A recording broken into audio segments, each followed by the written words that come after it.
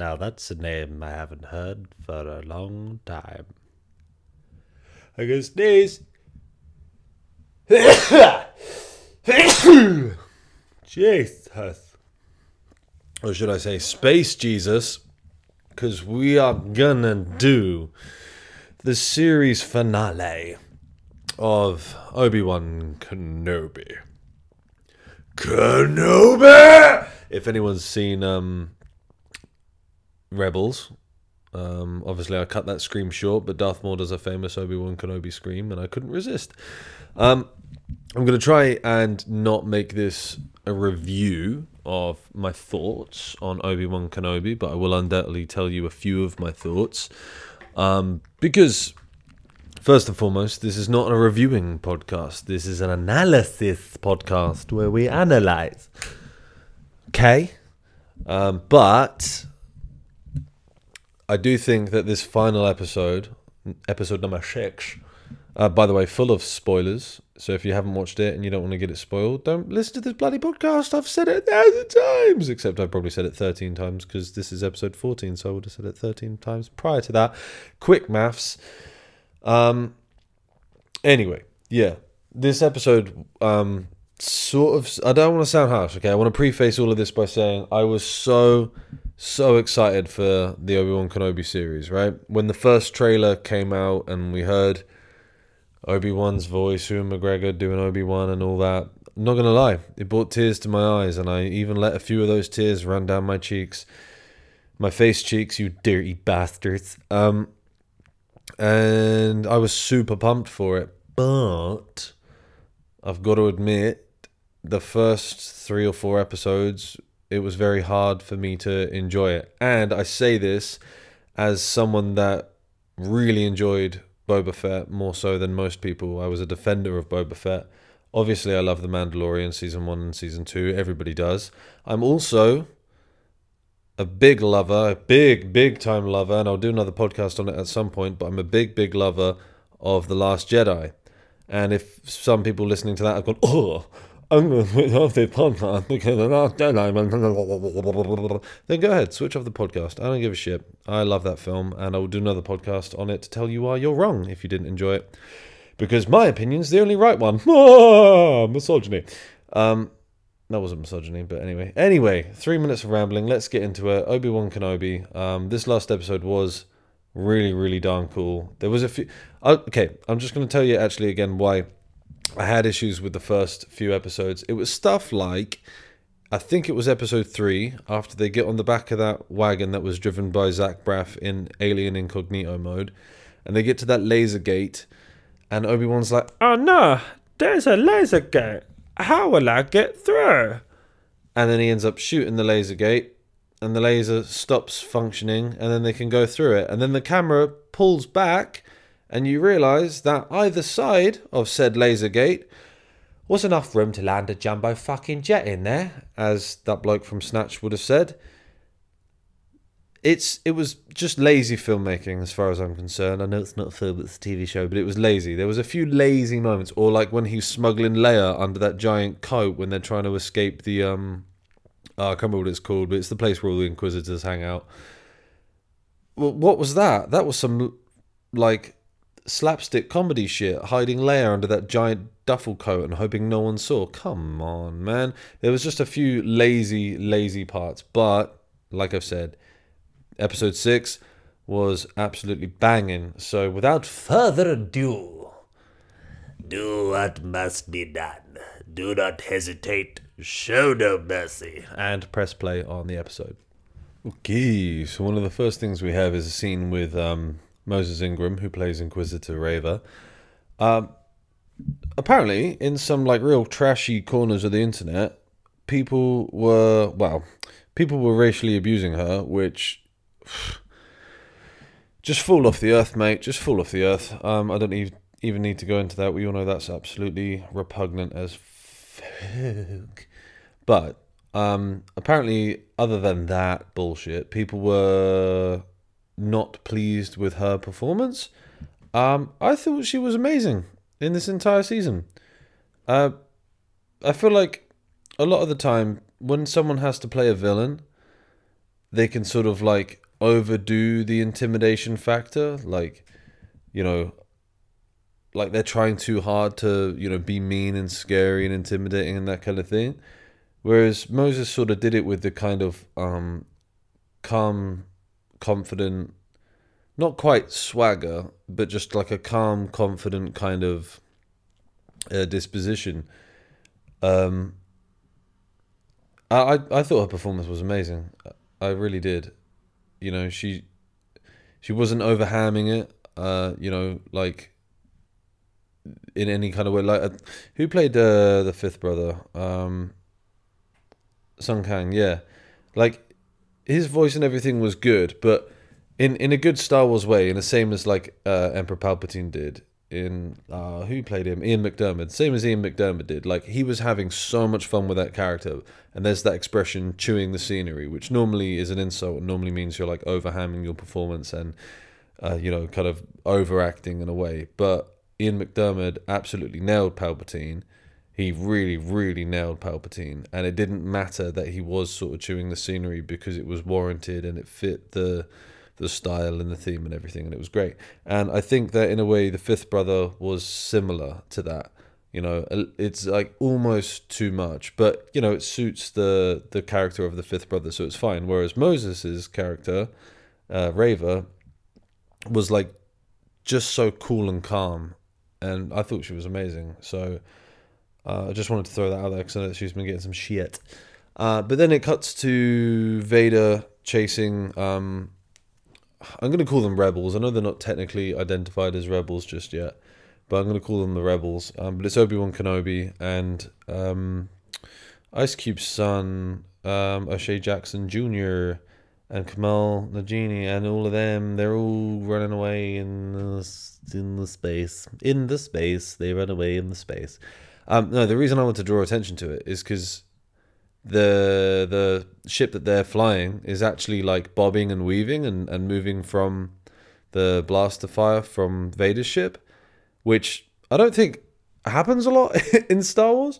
Like I know that in the like OG ones, when like Leia's ship is running away from them right at the start of A New Hope before they get docked or boarded or whatever you want to call it by docking by Vader's ship. I don't know if it was like a technological restraint that meant it couldn't bob and weave, but I think even in the newer ones, whenever there's like a Star Destroyer or anything like that chasing some sort of like rebel ship or something, there's not really a whole lot of bobbing and weaving. They kind of just go in a straight line and let the deflector shields do the work, but this one's actually bobbing and weaving. So I just wanted to draw some attention to that because it makes perfect sense. You would be bobbing and weaving, I'm sure you would. If you look at anything that's not space, like Top Gun or something, they're bobbing and weaving. Although I haven't seen the newest Top Gun, I've only seen the original one, so don't quote me on that. But anyway, back to the action. Just want to caveat that slightly, actually. Obviously, I know that when they're like dogfighting, like with the Millennium Falcon or with those Naboo speeders in Episode 1 and all that, obviously those ones are bobbing and weaving. I mean, just when there's like a large vessel chasing another relatively large vessel, there doesn't tend to be a lot of bobbing and weaving, but they were bobbing and weaving on this one. How many more times can I say bobbing and weaving? Probably a few bobbing and weaving more. I just want to comment on as well. I like what Ewan McGregor was doing with his voice in this one. Like sort of trying to make it a little bit more croaky, and how oh God, what's his name? Alec Guinness. Jesus, can't believe I nearly forgot his name. About that, how he spoke when he was Obi-Wan in Episode 4 and Episode 5 and Episode 6. I'm pretty sure Force Ghost appears in 5 and 6. Yeah, he does. He has that sort of more croaky kind of voice. And obviously Ewan McGregor doesn't quite have that in 1, 2, and 3. So now that he's older, he's playing, older Oldie Kenobi. He's changing the voice a little bit, so we get more of a sort of consistency, continuation. Something comes. I like how Deborah Chow, for a lot of the shots which she can, will use I'm going to call them active shots because I can't remember what they're actually called. And what I mean by active shots is instead of just doing like a shot reverse shot, between a few people. So say, for example, when there's a conversation, she does do this when there's a conversation, but there's kind of not a lot you can do because there's no movement from the performers. So when two people are stationary talking to each other and you're just focusing on one person, cutting around to focus on the other person, back and forth, shot, reverse shot, right? You can do that a lot when, you kind of have no choice, like I've said, when there's a conversation like that happening, unless you want to like spin the camera around them or stuff to create some sort of tension or mystique, like Quentin Tarantino creates mystique around the Reservoir Dogs characters at the beginning when they're all sat around having coffee. He's moving the camera behind their backs quite deliberately, so the audience is sort of like excluded from that conversation. It's like we're eavesdropping on it. So you can do that. However, when there's movement in a shot, for example, when Peru is outside, I don't know, she's fixing something, the camera focuses on her, and then Owen and Luke come from behind the like Tatooine house hut thingy. So the camera sort of pans to them and then moves across to them. So we get movement in shot. Instead of just focusing on her, cutting to those two coming out from behind the house and then cutting back to her, we get the movement of it. And then when they're down inside the, I don't know, like the courtyard bit of the Tatooine house, all these Star Wars nerds are going to be like, it's called and I'm going to go, okay. So when they're down in the house walking, we get a Steadicam shot, which, like I've explained on other podcasts, a Steadicam is normally when the camera operator, cinematographer, or whoever will physically have the camera strapped and harnessed to their body, and then they move with it, as opposed to having it on some sort of dolly or track. So for that shot where they're down in the courtyard, the camera's a bit shaky, a bit movie, following them around. I don't know if the shakiness and the moviness? Yeah, sure. The shakiness and the moviness of that shot is supposed to sort of create a sense of panic, maybe, because they're panicking that Reva is, on her way because she's figured out who Luke is, and obviously that Luke is a relative of Vader. So, I don't know if it's for that, but I just like that Deborah Chow opted to have movement when she could, because she could have just had a camera stationary in the courtyard, watched them come in, and maybe panned as they moved through the courtyard or something like that. But instead, she's opted for movement shots, which is nice because it's a bit more interesting for the eye. I am gonna nitpick ever so slightly on one plot hole on this. Not really a plot hole, but when Kenobi abandons the group of rebels and decides to, try and distract Darth Vader, and then Darth Vader is all, let's follow Kenobi, and the Inquisitor's like, we must wipe them out in their entirety. Why doesn't Vader just follow Kenobi, and then the rest of the Empire just carry on following the rebels? Do the old, you take the high road, I'll take the low road. But they don't, and then eventually that group of rebels will join the other rebels, and then they'll blow up the Death Star, and it was just a bit of a plot hole that I noticed. Okay. Vader's so damn cool, isn't he? I will say this about Disney. I know a lot of people aren't a fan of what Disney have done with Star Wars, but damn if they brought us some good Vader moments. Be it Vader on at the end of Rogue One, when he's trying to get the plans back and just lays waste to all those poor rebels in that corridor, or a few of the things that he's done so far in Kenobi. Like when he was just walking through that town, I don't know if it was episode 3, I think, walking through that town, just snapping people's necks for fun, or in the episode prior to this one, episode 5, when he pulls down the starship and rips the hull open with the Force, and then makes an absolute mockery of Inquisitor Reva. Just fights her with the Force alone, and then gets one half of her saber and absolutely owns her. They've made some very, very cool Vader moments in this, but obviously the one but the one I'm talking about at the moment it's not even that stellar of a moment. But I want to talk about how Deborah Chow uses the camera. So that's what I'm going to do. The ship lands. Vader's ship lands. When he lands on the planet, I don't know what planet it is. I'm sure a Star Wars nerd will tell me. I say a Star Wars nerd. It sounded derogatory. I consider myself a Star Wars nerd, but I'm just not one of those people that knows all the planets and all the languages and all the races and all the history of every character because, I've had sex. So there you go. Burn. Anyway, so Vader lands on this planet with all those massive sort of, I want to call them stalactites, but I'm pretty sure they're just huge rock formations. And it's a pretty cool planet. It's a nice place to have this battle. And he lands, the drawbridge goes down, the music's all tense and dramatic. Vader starts strutting down that gangway with his cape blowing in the breeze. And the camera starts to track and zoom in towards him, which is a sort of increase in tension, but also the impending force of nature that we already know Darth Vader is at this point, particularly in this series, because he's been depicted as nothing other than a brute force of nature and anger and wrath and other adjectives.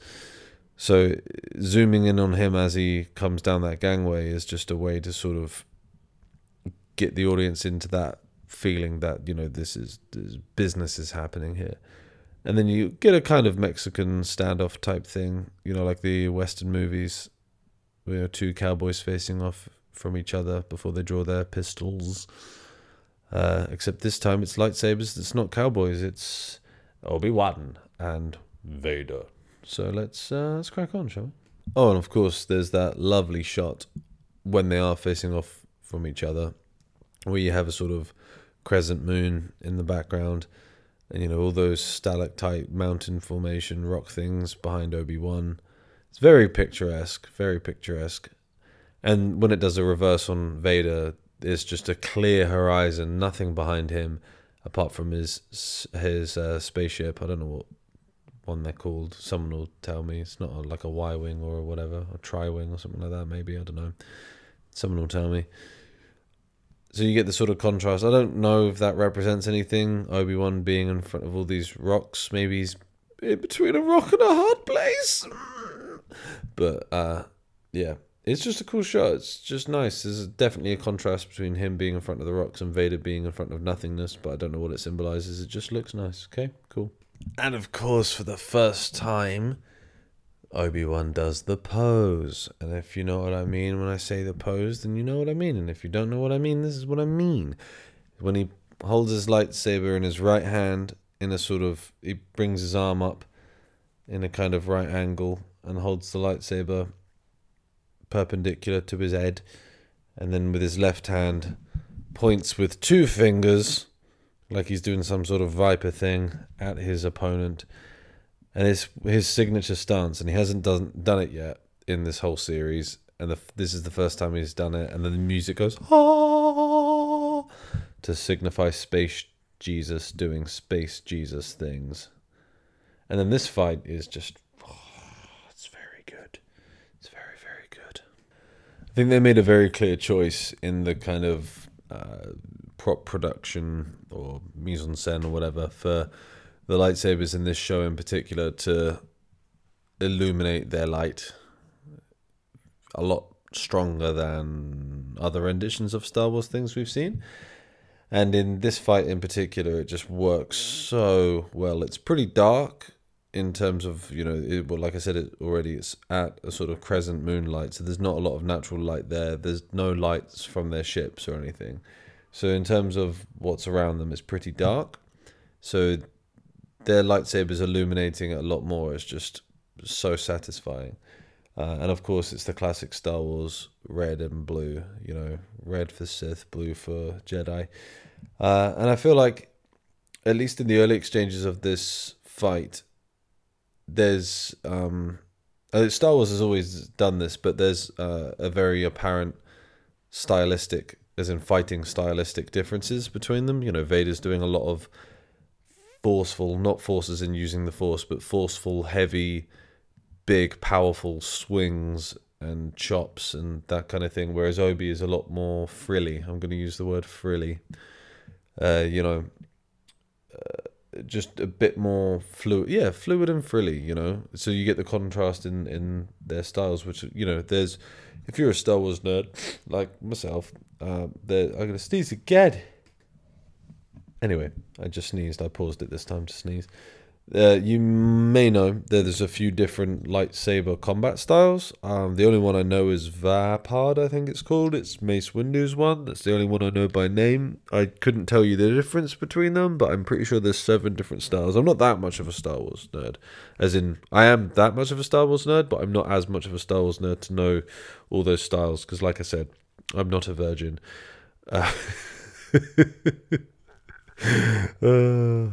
I don't care if I get hate for this podcast. It's the Star Wars community. 50% of the people are going to hate it. 50% aren't. I don't care. Anyway, so yeah, there's different there's different lightsaber styles and forms. I think they call them forms, fighting forms. So I don't know if either of these two are doing a particular one. I don't know if the stunt choreographers and everything have coordinated this fight to adhere to either of any of those 7 styles. I just know that from, you know, a layman's perspective, they're quite obviously different styles.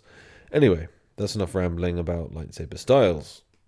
I really like the music transition though, because obviously Obi-Wan and Vader at this point have started fighting, so the music's classic Star Wars, you know, orchestral, loud.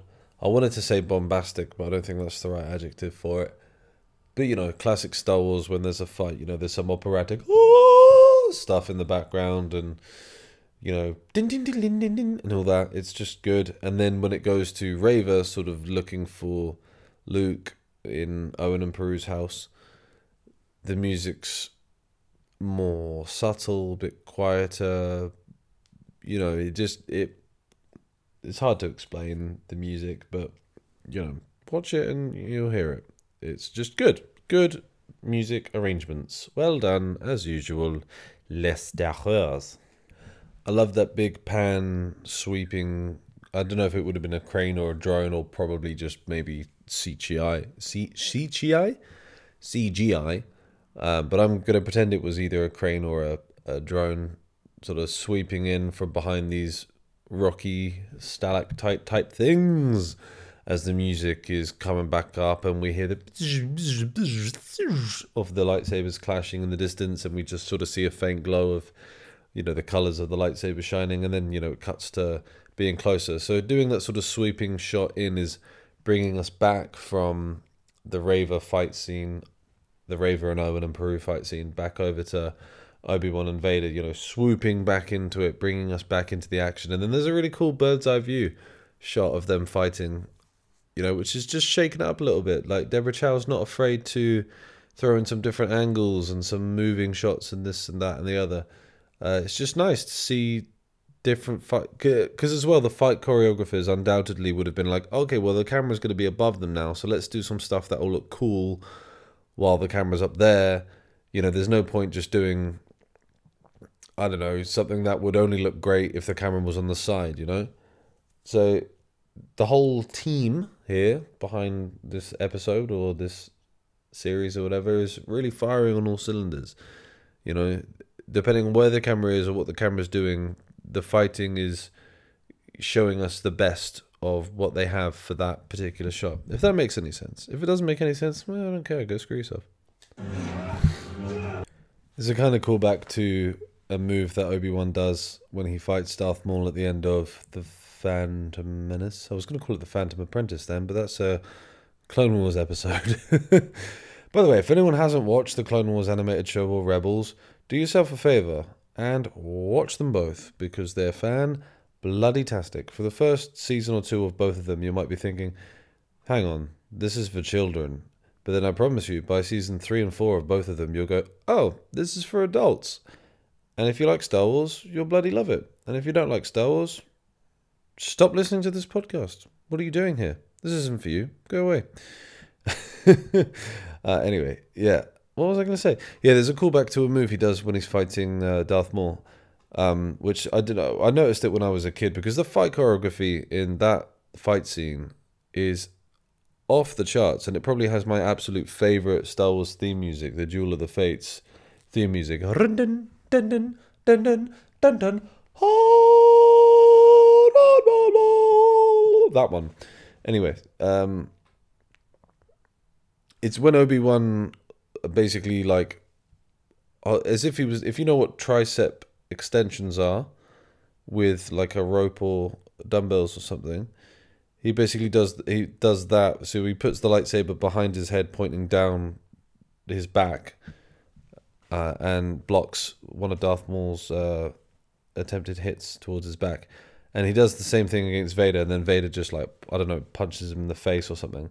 But I thought it was a cool little throwback. And then when Vader crunches the floor, that's what I'm going to... He uses Force Crunch, and he crunches the floor. I know that's not what it's called. And Obi-Wan falls down, and then we get a shot looking up at Vader. And the first thing that came to my head was, oh, Vader has the high ground now. Because obviously at the end of Revenge of the Sith, Obi-Wan, quite famously, holds the high ground. And there you have it, folks. Okay, I know they have plot armor because it's Uncle Owen and Aunt Peru, but again, a small gripe with this is, I guess we could argue that Raver's not at full strength because she has been stabbed through the middle and is somehow still functioning despite no one helping her and being left in a desert. But that's by the by.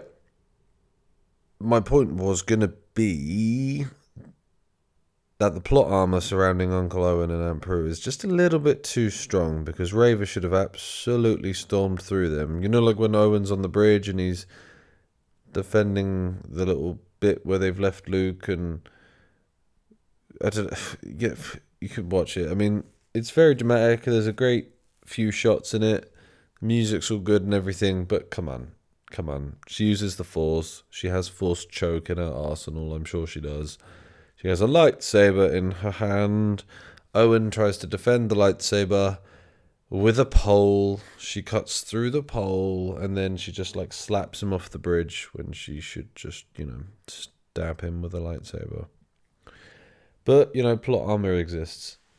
Other than that, very good scene. God, the bit where Obi Wan Kenobi comes out of that hole after Vader's thrown all those rocks at him and just starts going OP. Oh, he does a lot of twirling his lightsaber, around, changing hands and stuff. And, some people might look at that and go, what is that achieving? Any sort of legitimate sword fighter or something might be like, what is he achieving? He's not doing anything. Maybe it's a confusion tactic or whatever. But, come on, when you've got a lightsaber in your hand, it just looks badass. So I don't really care if it wasn't achieving a lot. It just looks really cool. The choreography is immense. It's very satisfying to see Obi-Wan just let loose on Vader and start kicking ass. And then, obviously, Obi-Wan is often referred to as Space Jesus. He actually does a Jesus Christ pose of sorts, not the Soundgarden song. Jesus Christ pose. As he holds out his arms very wide and raises all those rocks behind him to start pummeling the crap out of Vader. But the camera angle, as he's... Obviously, it's wide on him so that we can have his arms out and his saber still be wide and show the huge amount of rocks that he's lifted up behind him. So it has to be a wide shot to encompass all of that. But then it's also angled slightly lower down, because if you've heard me speak about it on previous podcasts, angles are often used, high and low angles are often used as the status thing. So if you're angled from below, that makes you look sort of taller and higher in status and thus more powerful. So where Obi-Wan at this point in the fight is overpowering Vader, that's why that angle's down there low. And then it's, slightly to the side so that we can get a good glow of the blue lightsaber sort of illuminating the side of his face. It's just a wonderful shot and a wonderful fight sequence, I think. Yes, good. And then as Obi starts to really kick the crap out of him, take some shots at his breathing apparatus and things like that, we start to hear those those sort of wheezed inhales instead of the classic those wheezed inhales that happen at the end of, I believe it's at the end of episode 6. Return of the Jedi, which is my favorite Star Wars movie. No, my favorite Star Wars movie is not Empire Strikes Back, because I'm not a basic bitch like the rest of you basic bitches.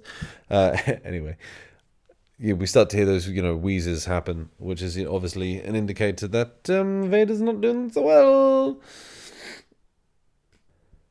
I love that shot of so Obi-Wan does an amazing run and jump lunge thing through the air and swipes down across Vader's head. I don't know if he must have been going for a killing blow, but all he did was graze the front of Vader's mask, and all these sparks and things go everywhere. And then Vader's hunched over, and we have his red lightsaber in sort of the foreground of frame down by his side, and Obi-Wan's lightsaber just out of focus behind him, so we get the blue and red light contrast as Vader's hunched over, and the camera is all shaky, so that's maybe reminiscent of their battle fatigue, when you're really tired and you're fatigued, you're not as steady on your feet. Could be that kind of thing.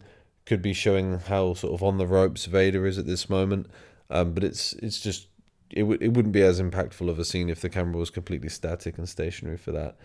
And of course, it's revealed that there's a massive gash down the front of Vader's helmet, and we get to see old battered and bruised, previously burnt to a crisp, Anakin Skywalker underneath. It is really reminiscent of, spoiler alert for Star Wars Rebels, spoiler alert, there's a scene, really, really awesome episode, I think it's near the end of season 2, where Ahsoka fights Vader, and she does the same thing. She cuts a hole at the front of his mask and sees Anakin, and is it the first time Ahsoka realizes it's Anakin?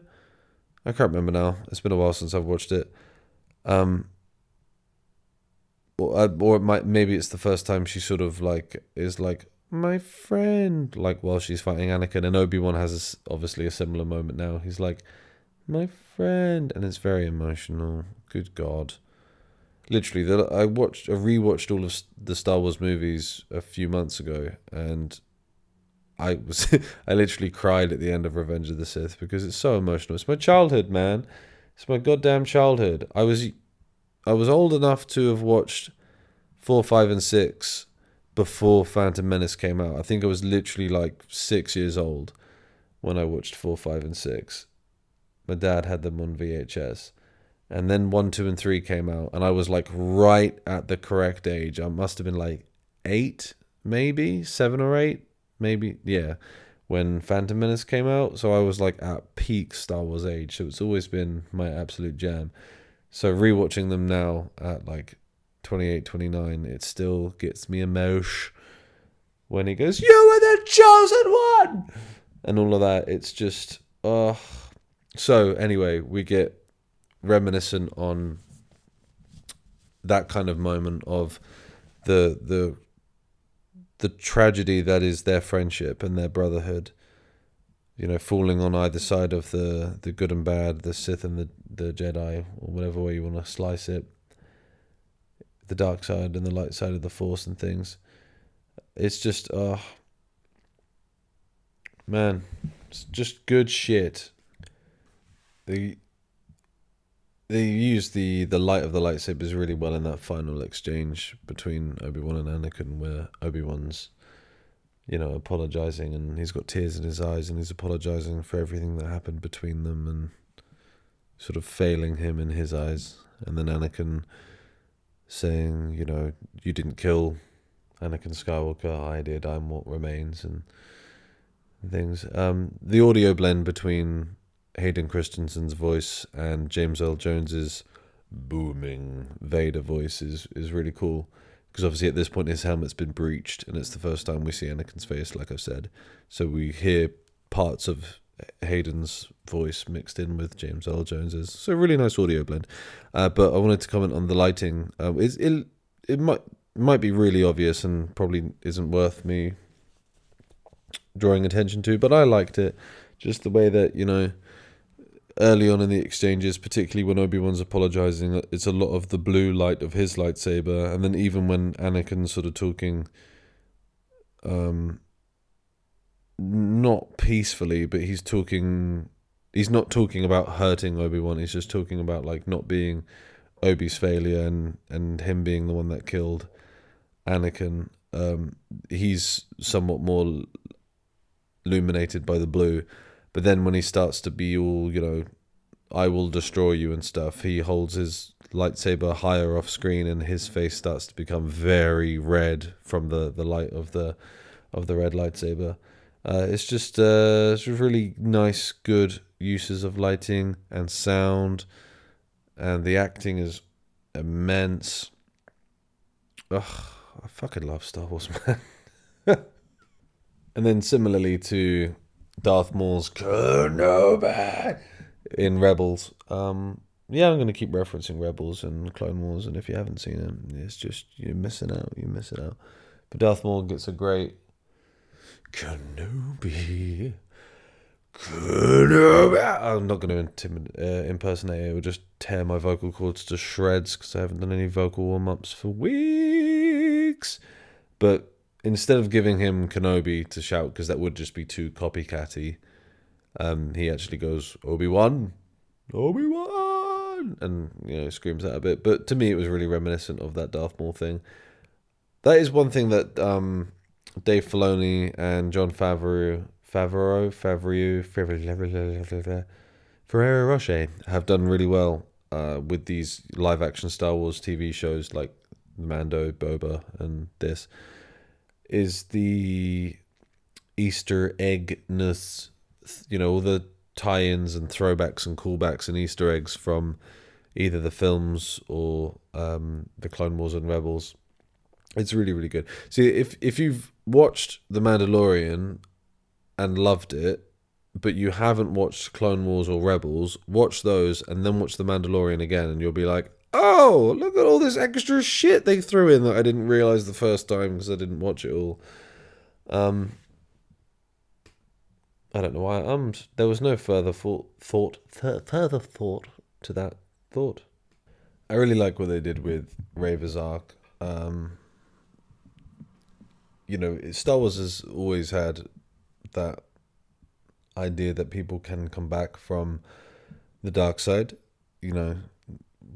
Anakin / Vader in Return of the Jedi comes back over to the light, hence why he gets his little forced ghost at the end.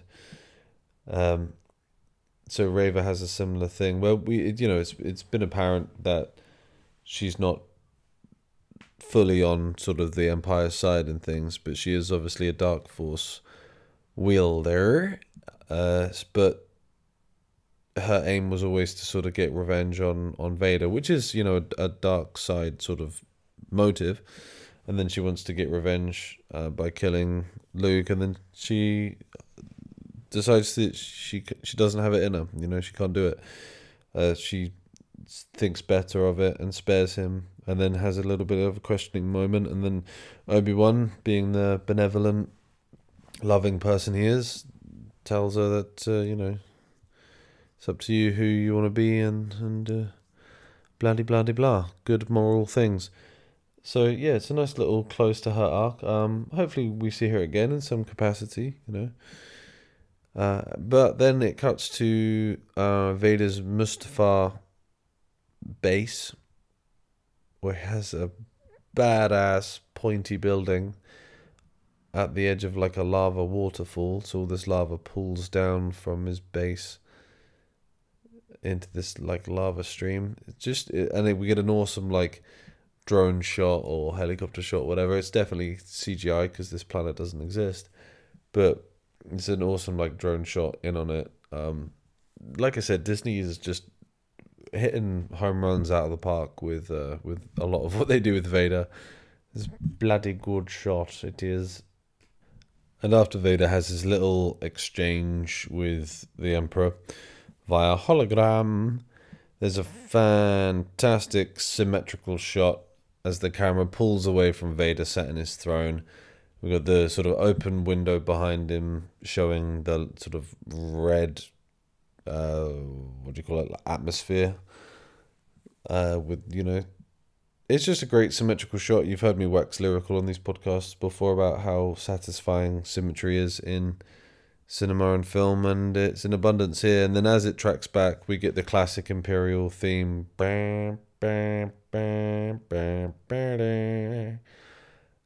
which is just always good to hear. And of course, being that theme is synonymous with Vader, it's a nice way to sort of cap off his arc in this series. So, well done, Deborah, knocking it out the park on this episode. And then because we leave Mustafar and go straight to Alderaan, there's a cool bird's eye view drone shot of how green it is. So we immediately go from the contrast of the dark and the lava and all that kind of fire and the dramatic bam, bam, bam, bam, bam, to this lovely shot of all this green foliage, and then it pans up and you have all these white, tall, fancy-looking Alderaan buildings with these lovely snowy mountains in the background. Reminded me a lot of looking at like Minas Tirith in Lord of the Rings. And then the music as, Leia's getting ready for some Alderaan ceremony, something important, I don't know, whatever it is she's getting ready for. The music's all sort of nice and a bit cheeky, because she's quite a sort of feisty, cheeky character that's like, older than her years, but like, what's the phrase? Wiser than your years, wise beyond her years, something like that. She's a bit sort of cheeky kind of character, so the music is like reminiscent of that, and it's just a complete contrast in every way. The lighting, the mise-en-scène, and the scenery, and then the music and everything to what we've just had with Vader and Mustafar. As I'm rewatching this, it just occurred to me, what's his bloody name? The leader of Alderaan. I don't know if he's the leader of Alderaan. Leia's fake dad. Leia's adopted dad. Oh, a guy from Sons of Anarchy. I can't remember his name or his character's name. Senator Bail Organa. Jesus Christ. Jimmy Smits. God, I'm tired. I am recording this after midnight. I know, where with me. He goes, when Obi-Wan gets off the ship and, to sort of greet them again, he goes, "We can never repay you." Mate, I'm pretty sure you're rich. You're, like, loaded. And in episode 1, you saw that Obi-Wan was living in a cave surrounded by sand and didn't have any food or, half the crap that you got. You're loaded. You can definitely repay him. Repay the man. Give the man a shiny new spaceship at least. Come on, Bale. Be a tight ass. Okay, admittedly, like I said, this isn't a review, but some of the dialogue throughout this season has been very clunky and not the best and a little bit forced. Forced. But Obi-Wan's sort of parting words to Leia of, the descriptions of Padme and Anakin and, having those sort of qualities bestowed onto Leia. It's beautiful because it's so tragic what happened with Padme and Anakin. And it's just lovely for Obi-Wan to be able to sort of say that to Leia. And then Leia says to him, "Will I ever see you again?" in almost the exact way that baby Anakin says that to his mum, Shmi, when he leaves her on Tatooine. It's literally almost exactly the same way that they say it. It's like the same pitch, the same cadence. I don't know if that was deliberate or if this young actress watched that and was like, that's how I'm going to do it, or if Deborah Chow asked her to do it that way. But it's literally the same. Go back and watch episode 1. Phantom Menace, I mean, not Obi-Wan episode 1. And here, both baby Anakin, I say baby Anakin, he's like, I don't know, 9 in it. And her, they both say, "Will I ever see you again?" in like the exact same way. No other thing, just commented on that because I'm weird and I notice things like that.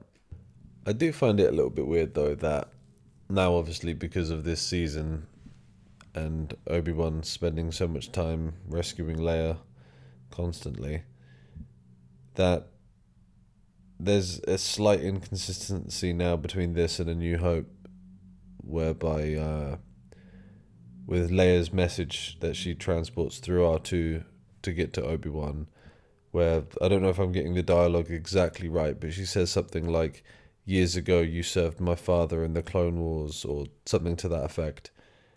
Whereas really, now after watching this season, she should say, "Years ago you saved me from Flea, the bassist of Red Hot Chili Peppers." You know what I mean? It's just a bit of an inconsistency there. So I don't know if maybe, in hindsight, they should have had not Leia in this program. But I do like young Leia. It's fun. She's a cool, sort of like feisty little character. Sometimes the whole like child prodigy thing is a bit tired because no child on Earth is that smart or cool or capable, especially when they're like 10.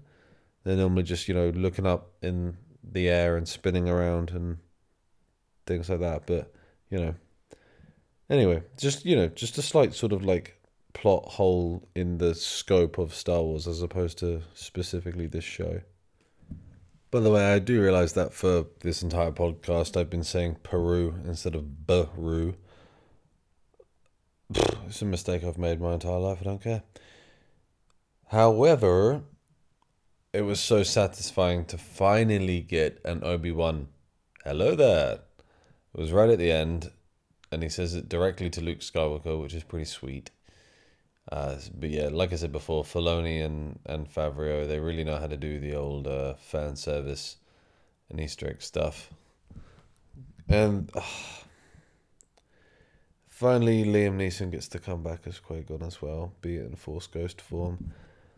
I know he did a few little bits during the Clone Wars TV show,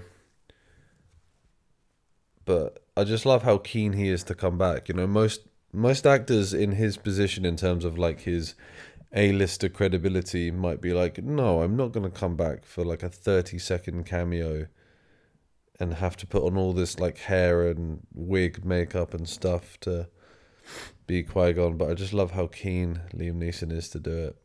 And the final shot of the whole show, after we've spoken to Qui-Gon briefly, and he's riding that Star Wars camel thing towards this like crevice.